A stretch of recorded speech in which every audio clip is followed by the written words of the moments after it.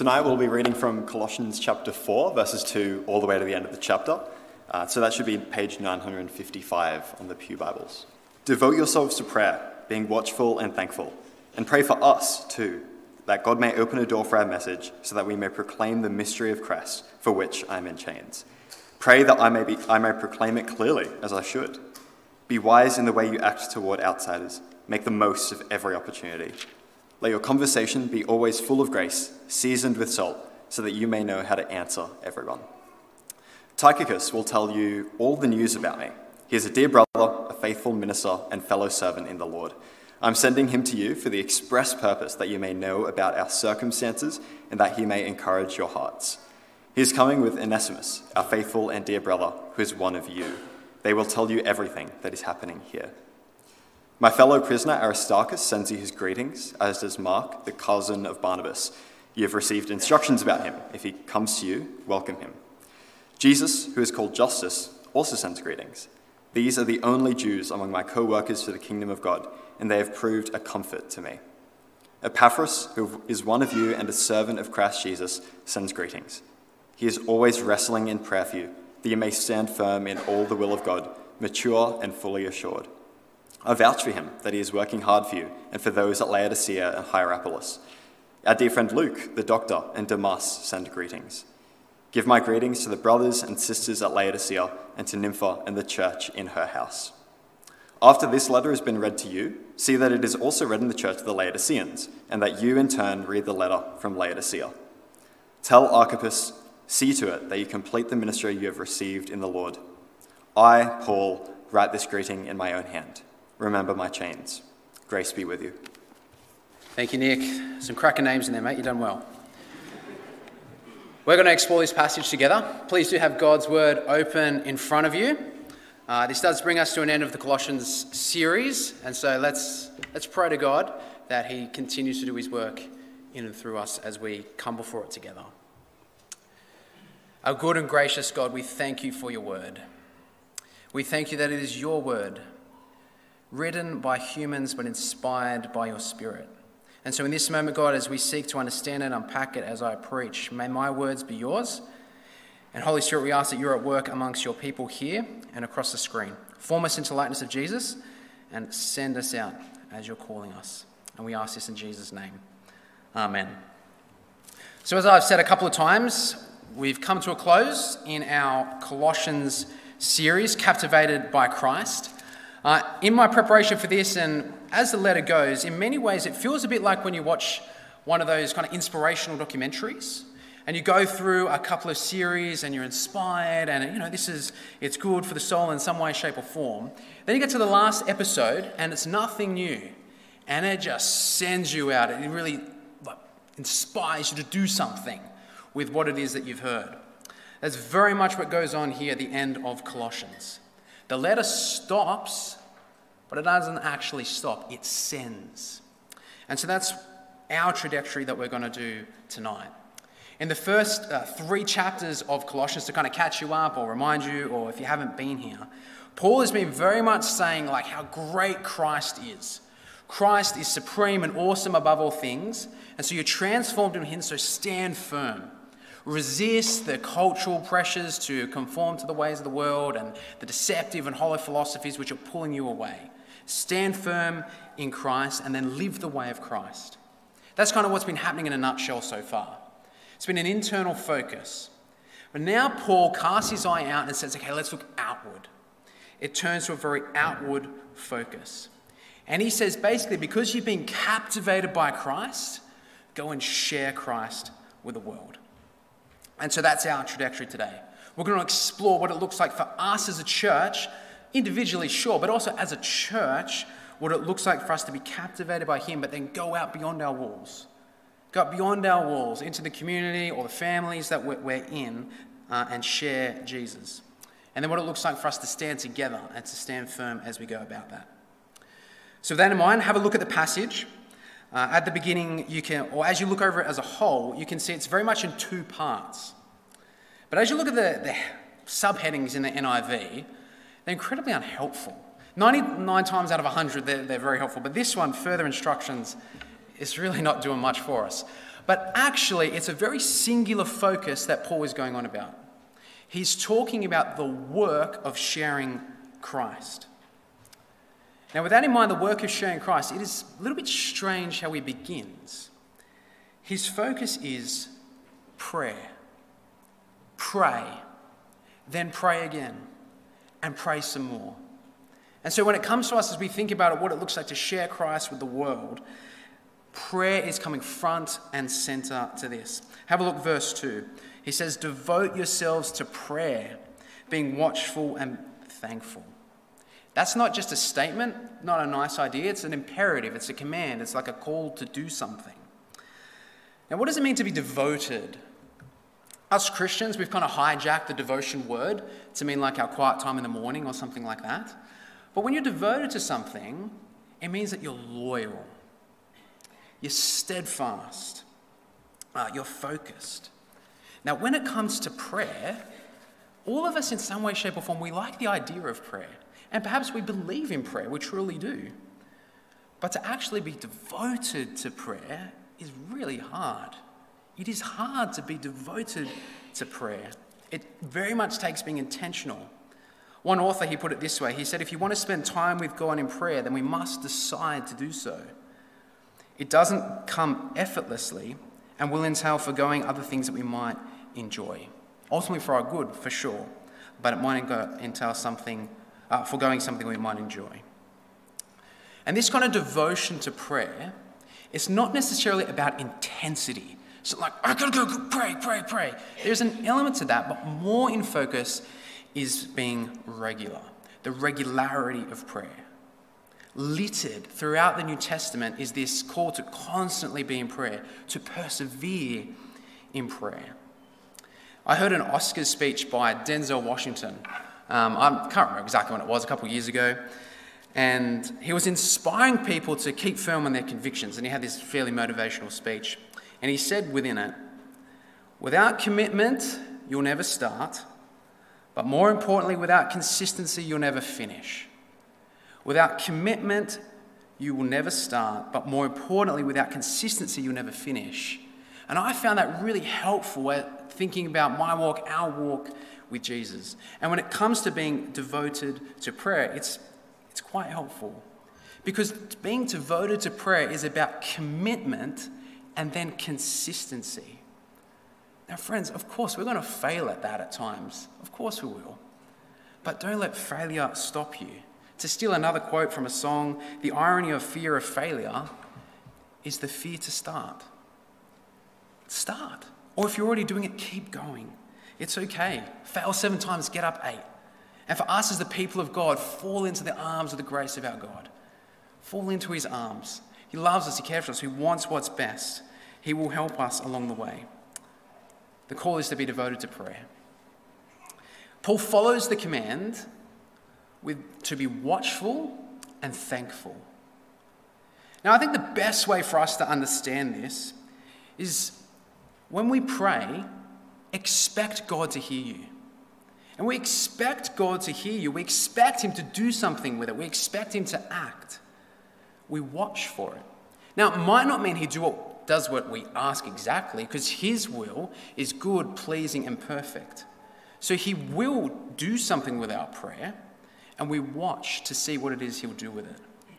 And then, of course, because his plan is good, pleasing, and perfect, we're thankful. We're thankful for whatever the outcome may be. And as we pray and we conform ourselves more into the image of Jesus, more into the will of God, we'll become more and more thankful. So I think that's what Paul is talking about here with what it means to be watchful and thankful. And then Paul gets quite specific. In verse 3 and 4, he talks about how he wants the Colossians to partner with him in prayer. He says, pray for him and the people with him, even though they're quite far off. Verse 3, it says, and pray for us. Pray for us too, that God may open a door for our message, so that we may proclaim the mystery of Christ for which I'm in chains. Pray that I may proclaim it clearly as I should. Now picture Paul here. He's literally in jail. Literally chained. The door is literally closed. He's not actually asking to be released from jail. When he says he wants an open door, he's asking for an opportunity. You can kind of imagine him or feel him as he's dictating this or writing this down. He's sitting in his chains and thinking, man, I've seen God do this before. He's opened up an opportunity for me to share the gospel, even in chains. He's done it for me. He's done it for Peter. So Colossians, call out in prayer to our God. Ask the all-powerful, intervening God to bring us an opportunity to share about the gospel of Jesus. And he asks when that happens, that he's then clear about sharing. And when you think about Paul, that's actually a strange thing for him to say. Now, he's written the majority of the New Testament. Our understanding of the gospel has come in a big part from his letters. He's very clear on what the gospel is about. So what he's saying is that although it's clear to him, he wants to present it in a way which is clear to others. It'll make sense to them so that they too may come to Jesus. It's like if you love something like the theatre. Anyone love the theatre here? A couple. Yes, I'm enjoying those hands. Who love the theatre? I don't love the theatre, but glad that you do. And imagine you were trying to get someone to come to the theatre with you. Say you wanted to get me to come to the theatre.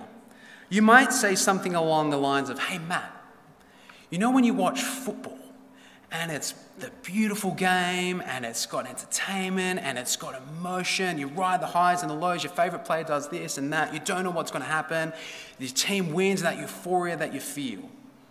That's like going to the theatre. Now, I might say, sure, I don't believe you, rubbish. But I'm compelled by that. That makes sense to me. It's meaningful to me. And Paul is saying, I know the gospel, it's captivated me, but I want to share it in a way that's meaningful to others. And so he asks the Colossians to pray to God so that God will do that through him. So as this comes to us, this is it's a call to prayer. As much as it was to the Colossians, it's the same for us. Very directly, verses 3 and 4 can be applied, especially to our gospel workers, whether they're local or across the globe. Think of people like Emily or Ado and Claire, Ben, Ali, Jasmine, Tim, Val, people that work in our schools around the place. Like whoever it is that's on your fridge or on your corkboard or stuck on your wall or a picture on your phone, whatever it may be. We can pray that God will give them an opportunity. You want to know exactly what to pray for them? One thing you can pray is literally verses 3 and 4. Pray that over our sisters and brothers overseas who are serving the Lord and people in his name. But then more holistically, when we're thinking about prayer, and we think about how we're called to stand firm but then share Christ with others, this passage calls us to have a vibrant, but actually just a very routine prayer life, to be routine in prayer, to consistently come before God, to come before him in the authority and the name of Jesus and ask him to intervene. When we pray, we're calling on God literally to bend the arc of the universe in some way for his good purposes to come about. And so if the command here is to pray, to be devoted to prayer, what could that look like? What could that look like for you in your actual day-to-day living? To be devoted in prayer. There's plenty of helpful examples, models of prayer. My suggestion is try one. Give one a go. It could be get up early in the morning, first thing you do, around the first thing you do to pray. It could be set aside some time in the evening. It could be set aside some reminders on your phone.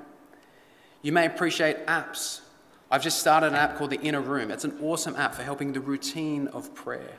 The Inner Room, look it up on whatever kind of app store you subscribe to. Or you could start a prayer journal. Pick up that devotional book that's on your shelf or buy one, whatever it may be. I've been encouraged recently, I was reading a book called Praying Like Monks, Living Like Fools. Awesome book. And he was talking about how Jesus and the disciples had a consistent model of prayer, following in their Jewish heritage, but morning, midday, and evening prayers. Routine can be exceptionally helpful in what it looks like for us to engage with God. I also have recently found walking and prayer, and I've started to do it more in the midday, to be helpful. I'm less distracted, can engage with God. Friends, there is no rules about prayer in that regard. There's no rules in the style and the manner that you do it. You come before God in Jesus' name. Do it in a way that works for you. What matters is that we devote ourselves to prayer. That's what's important. And then we watch God. We watch to see what he does. We're expectant that he will do something. It will be good and pleasing and perfect. And then we're thankful for what he's doing in the world and then in and through us. And as the passage continues, Paul, he's encouraged the Colossians to pray for him to have an opportunity. He now says to the Colossians, okay, Colossians, you have an opportunity. Make the most of the opportunity that is before you. It's like, Colossians, you're amongst people all the time. In all the influences and parts of your life, make the most of those opportunities. And the call is to be wise. Be wise in our witness, wise in the way that we act. He specifically says, verse 5, be wise in the way you act towards outsiders. Basically, someone who isn't a Christian. Make the most of every opportunity. Let your conversation always be full of grace and seasoned with salt, so that you'll know how to answer everyone. And when it comes to wisdom, God is the ultimate authority being, originator of wisdom, the author of wisdom. When it comes to the practice of wisdom, one definition I found quite helpful is wisdom is knowing what to say, how to say it, and when to say it. Wisdom is about knowing what, how, and when. All those things at play. Because when we share Jesus, of course, we've got to be truthful. Truthful in the gospel and what's been shared for us in the Bible, in step with the Holy Spirit. And that will also mean that we need to be sensitive to the circumstances, sensitive to the people and situations and concerns around us. Now, when it comes to the what, Paul's already established that in Colossians so far. You want to go back to chapter 1, he really details there about being reconciled to Christ, Christ being the author of salvation. When it comes to the when is at every opportunity. That's the when. That means when an opportunity arises, be ready. Be intentional. Search for those opportunities. At times, manufacture it, but don't force it. Don't shove it down people's throat. That's not making the most of the opportunity. Look for the opportunities, be ready and act. And then the how. The how of sharing Jesus. Paul says here to have gracious and salty conversation. Gracious conversation seasoned with salt. Now, gracious in the sense that we model the way of Jesus, the character of Jesus, who is gracious in the way that he acted. Because we know at times, even in our own life, people listen with their eyes, sometimes a lot more than with their ears. People watch how we act. People are concerned because we are concerned. We're concerned with how people act towards us. And so it's very important that our lifestyle is gracious. So be kind, gentle, empathetic. We're gracious in how we act and speak. The second aspect is that our conversation is to be salty. Conversation that's seasoned with salt. Now in Jewish thought, that's an idiom for keep it interesting. Keep it interesting. Attractive, at times provocative. For myself, I summarize it as make it meaningful. Make it meaningful for whoever it is that you're talking to. Like what I was sharing before about the illustration about going to the theatre.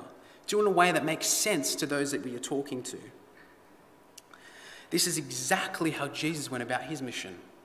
When he was walking the earth, when he was chatting with people, he was wise. He made the most of every opportunity, having conversation. He ate with the tax collector and the sinner. Then he'd go engage with the social outcasts and the sick. Then he'd go engage with the Jewish leaders and the Pharisees, all stratas and people, genders across society. He would engage with them in wise ways. And at times, it was attractive, and at times it was provocative, and yet always truthful. So friends, as we engage with the people of our community, we engage our world with the wise and winsome words and ways of Jesus. The wise and the winsome words and ways of Jesus. Now, this clearly takes the Spirit to be at work within us. That's definitely got to be the case. Requires prayer. And for us, it also requires us being thoughtful and being prepared. When we go about really anything, we generally go and be prepared for it. Say it's a uni assignment that you do, you prepare for the assignment. If it's something at work, you prepare for it. When it's some kind of thing that you're doing that has a goal towards it, you prepare. And that goes to the same when it comes to sharing our faith in the world. So in your home groups, chat about what that looks like specifically. This is the command, this is the principle, be wise and gracious, seasoned with salt. Chat about what it looks like really specifically to engage in conversation with people in these wise and winsome ways. Encourage each other to partner with God in his work in the world. Now, I recognize that so much of that is far more easier said than done. I know that. I feel it with you. And so I came across this quote this week from a Christian leader in the US named Ed Stetzer.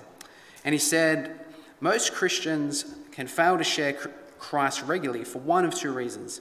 Either we fear being ostracized for speaking up about Jesus, being stigmatized like that guy, or feel helpless and are afraid to share because we feel like we might fail. I know I fit into those categories at some points, for sure. But if we follow the way of this passage, we follow in the way of Jesus, in the strength that the Spirit gives us, these principles of wisdom here, the Spirit will work in us such that we can overcome that. And I love the way that Mike Frost, he speaks about evangelism. I heard this in a podcast and I recorded it, and I think it really helpfully articulates what's going on here in Colossians. He says, evangelism is usually a conversation. It's not usually some big event or occasion or peculiar thing that happens and now means, oh, now I get to talk about Jesus. Rather, it's usually talking in a natural, winsome, conversational way about how I make sense of my world through the lens of the gospel. How I make sense of my world through the lens of the gospel. Friends, we can do that. You can do that. The Spirit can work in and through us. Of course, it partners along with the events that we do, like the Better Than Chocolate and the men's events and all these kind of things, youth ministry, these events that happen, but it's the conversations that go in and on and around those things. And so, friends, we are called to be intentional in doing that. To just give a couple examples, you can think about what it looks like in your own life, to give a couple particular ones. Say you've got someone coming over to your house for dinner, you're going to meet them for dinner, whatever it may be. Get with whoever is in your home, your maid, your family, your spouse, if you have children, whatever it may be. And you can simply pray Colossians 4, 5 and 6 over yourselves and pray for whoever it is coming to your home. Just do it for a minute. In the rush of getting together or whatever it may be, you can pray that over one another. As you meet up with a mate for coffee or in a social art class or whatever it may be, think about what is it that's meaningful to this person? What is it that we've chatted about? How does that relate to the gospel? And be prepared. Be prayerful and looking for those opportunities. Always loving the person. They're not projects, they're people. And a really helpful book which we promoted last year and is one that is great for the practicalities with great theological depth is How to Talk About Jesus Without Being That Guy by Sam Chan. A great book. I'd encourage you to read it. We have copies, well, Ange and I, David, have copies of it if you'd like to lend one. I'd really encourage you to pick one up, and it's a great practical book of what it looks like to share Jesus with our culture today in practical ways. The other essential practice to do is pray. It's prayer. Now, it's not usually if you've been a Christian for a while that it is helpful to write down the names. Write down names of people who don't know Jesus and pray for them. Literally, write them down. Come to it. Pick up the name that you wrote down a couple of months ago, a year ago, whatever it may be. And as you pray for them, your heart for them will grow as Christ's heart, to be in line with Christ's heart for them. We'll also be engaged. If you're praying for them, you'll be ready, longing, hoping for the opportunities to share Christ with them and to love them as Jesus would. I heard a story about a man named D.L. Moody. He was a Christian preacher from the 1800s. And he had a notebook. And in the notebook, he wrote down 100 names of people that he knew that weren't Christian. 100. By the time he died, 96 out of that 100 had come to faith. That's amazing. I haven't heard of a story similar to that. That's amazing. 96. Then in his funeral, the 4 people left came to his funeral and independently came to Christ. That's amazing. But that's not amazing because D.L. Moody is amazing. It's because God is amazing. Friends, prayer works. Prayer works because it's God's work. It's God's power at work. We're calling on him to do a work in the world, and then he's doing it. And we thank him, we watch, we're thankful. This is the God that we pray to. We're talking about a spiritual work that goes on with people, so we need to pray. And that consistency in prayer is going to be super valuable in that endeavor. Of course, things might not happen exactly how we desire or hope or plan. But God asks us, partner with him in this mission to the world. And a central aspect to that is to pray. Now, sometimes, of course, that can feel like an inspiring but yet quite daunting task. When we think about Colossians as a whole, stand firm in Jesus. There's a world that passively and sometimes actively is pulling us away from Christ, whatever it may be. It can be daunting to then think, okay, now I've got to go share him. That can feel isolating. And I imagine that that's exactly how the Colossians felt. They're a young church, they're new to the faith. And so Paul, he ends his letter, not so much with the words, let me encourage you to keep going, but he gives this long list of greetings. Basically a bunch of hellos from people that know the Colossians to them. The message is you're not alone. Verses 7 to 18 is all about the fellow workers in Christ. Now, there's a very pragmatic thing that goes on in the back of this letter because he's like, Tychicus and Onesimus are coming and there's some very personal things that are going on. But as a general rule, we can sense and feel that the Colossians are like, man, we're not alone in this. And we get a glimpse of what it looks like for the church to be this diverse yet unified group of people. To just draw out a couple of things, verse 7 to 9 is all about this guy Tychicus and Onesimus. These men literally carry the letter from Paul, literally carry it to the Colossians. Their mission is to encourage. It's very much a build up the Colossians kind of mission, and the letter is part of that. But Tychicus, he's a companion of Paul. He's probably a Greek man. He grew up in the area around Colossae. So Paul calls him a dear brother, faithful minister, and fellow servant. He and Paul, they're on the same level in that regard. Then we have Onesimus. Now, we don't hear anything about Onesimus in Colossians, but he's also holding a letter. He's holding the letter to Philemon, the one we read about a couple pages back in your Bible.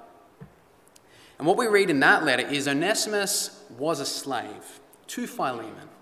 He escaped, he ran away, he found Paul, came to Christ, and now Paul is sending him back to Philemon, but not as a slave, but as a dear brother.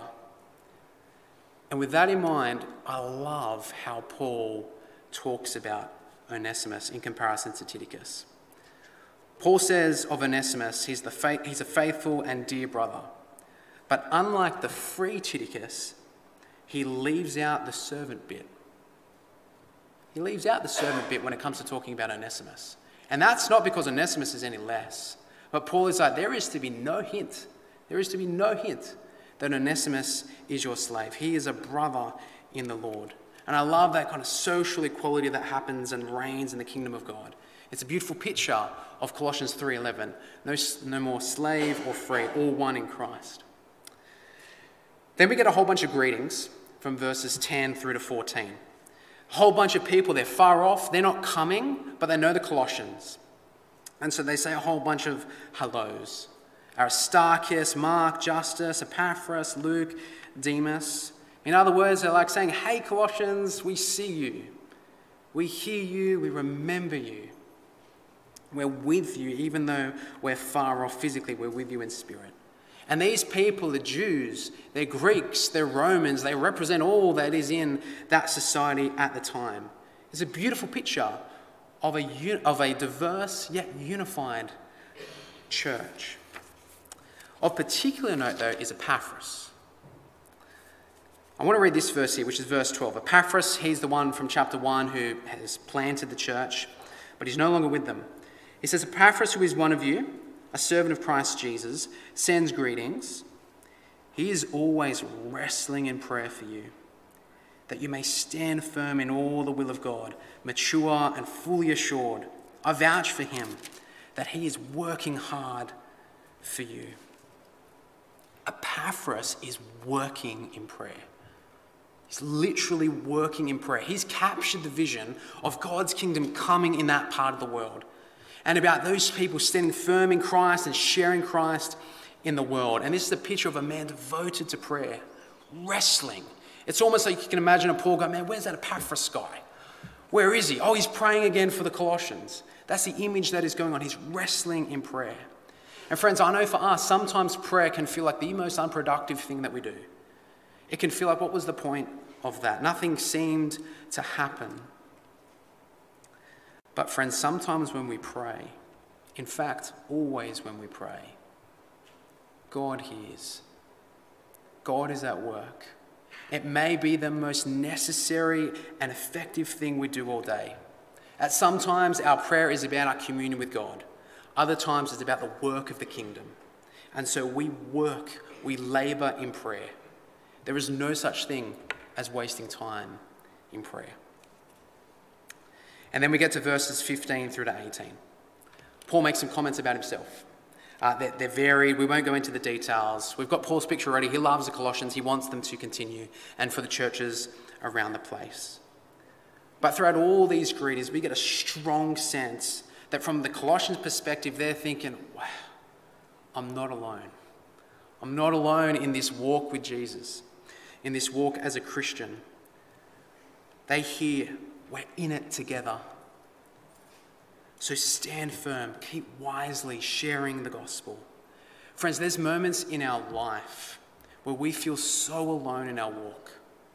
Maybe you sit in this room next to another 150 odd people and you feel so alone in your walk. I hope not, but maybe that's how you feel. And there's seasons in our life that that'll be the case. But when someone says to you, I see you, I'm praying for you, I'm with you, that can be one of the most motivational and uplifting, encouraging things that we can do for one another. So friends, keep standing with one another. Encourage each other. Think about who our fellow workers are. If we were to write a list, who would they be? Who are the people that are far off? Mentioned a couple of them before. Those who are far away, our fellow workers. Then those who are just around the corner. Whether it's a church down the road, Mortdale Oatley Baptist, or Georges River Life, or Riverwood Anglican, or Earlwood Baptist, or Menard Baptist, whatever it may be. And then there's our fellow workers who are in the room. Literally here, in the room. Those who have been in the room 4 hours ago in the Mandarin service, 7 hours before that, 9 hours before that, and 11 in the 9 a.m. service. We continue to encourage one another, to stand firm in Christ, to keep wisely sharing the gospel. And with that, the letter to Colossians ends. But it doesn't end, it sends. When we're captivated by Christ, we stand firm in him, and then we share him with the world. And as we've seen directly in this passage, we prayerfully and wisely engage in the opportunities we have to share Jesus with the world. But we don't do it alone. We do it together. So let me pray that we are that kind of people that God has called us to be. Father, we are so thankful for you. You allow us to partner with you, and that is only possible because Jesus went to the cross. That he came to this earth, he humbled himself, died and rose again in our place, lived a perfect life. Father, we thank you that we can be in your family, transformed in him. And thank you that we're not alone. We're given your spirit and we're given one another. We pray that you help us to be wise, to make the most of whatever opportunity you've given us, whatever sphere of influence we're a part in. Work in us by your Spirit to see your kingdom come on earth as it is in heaven. May you get all the glory.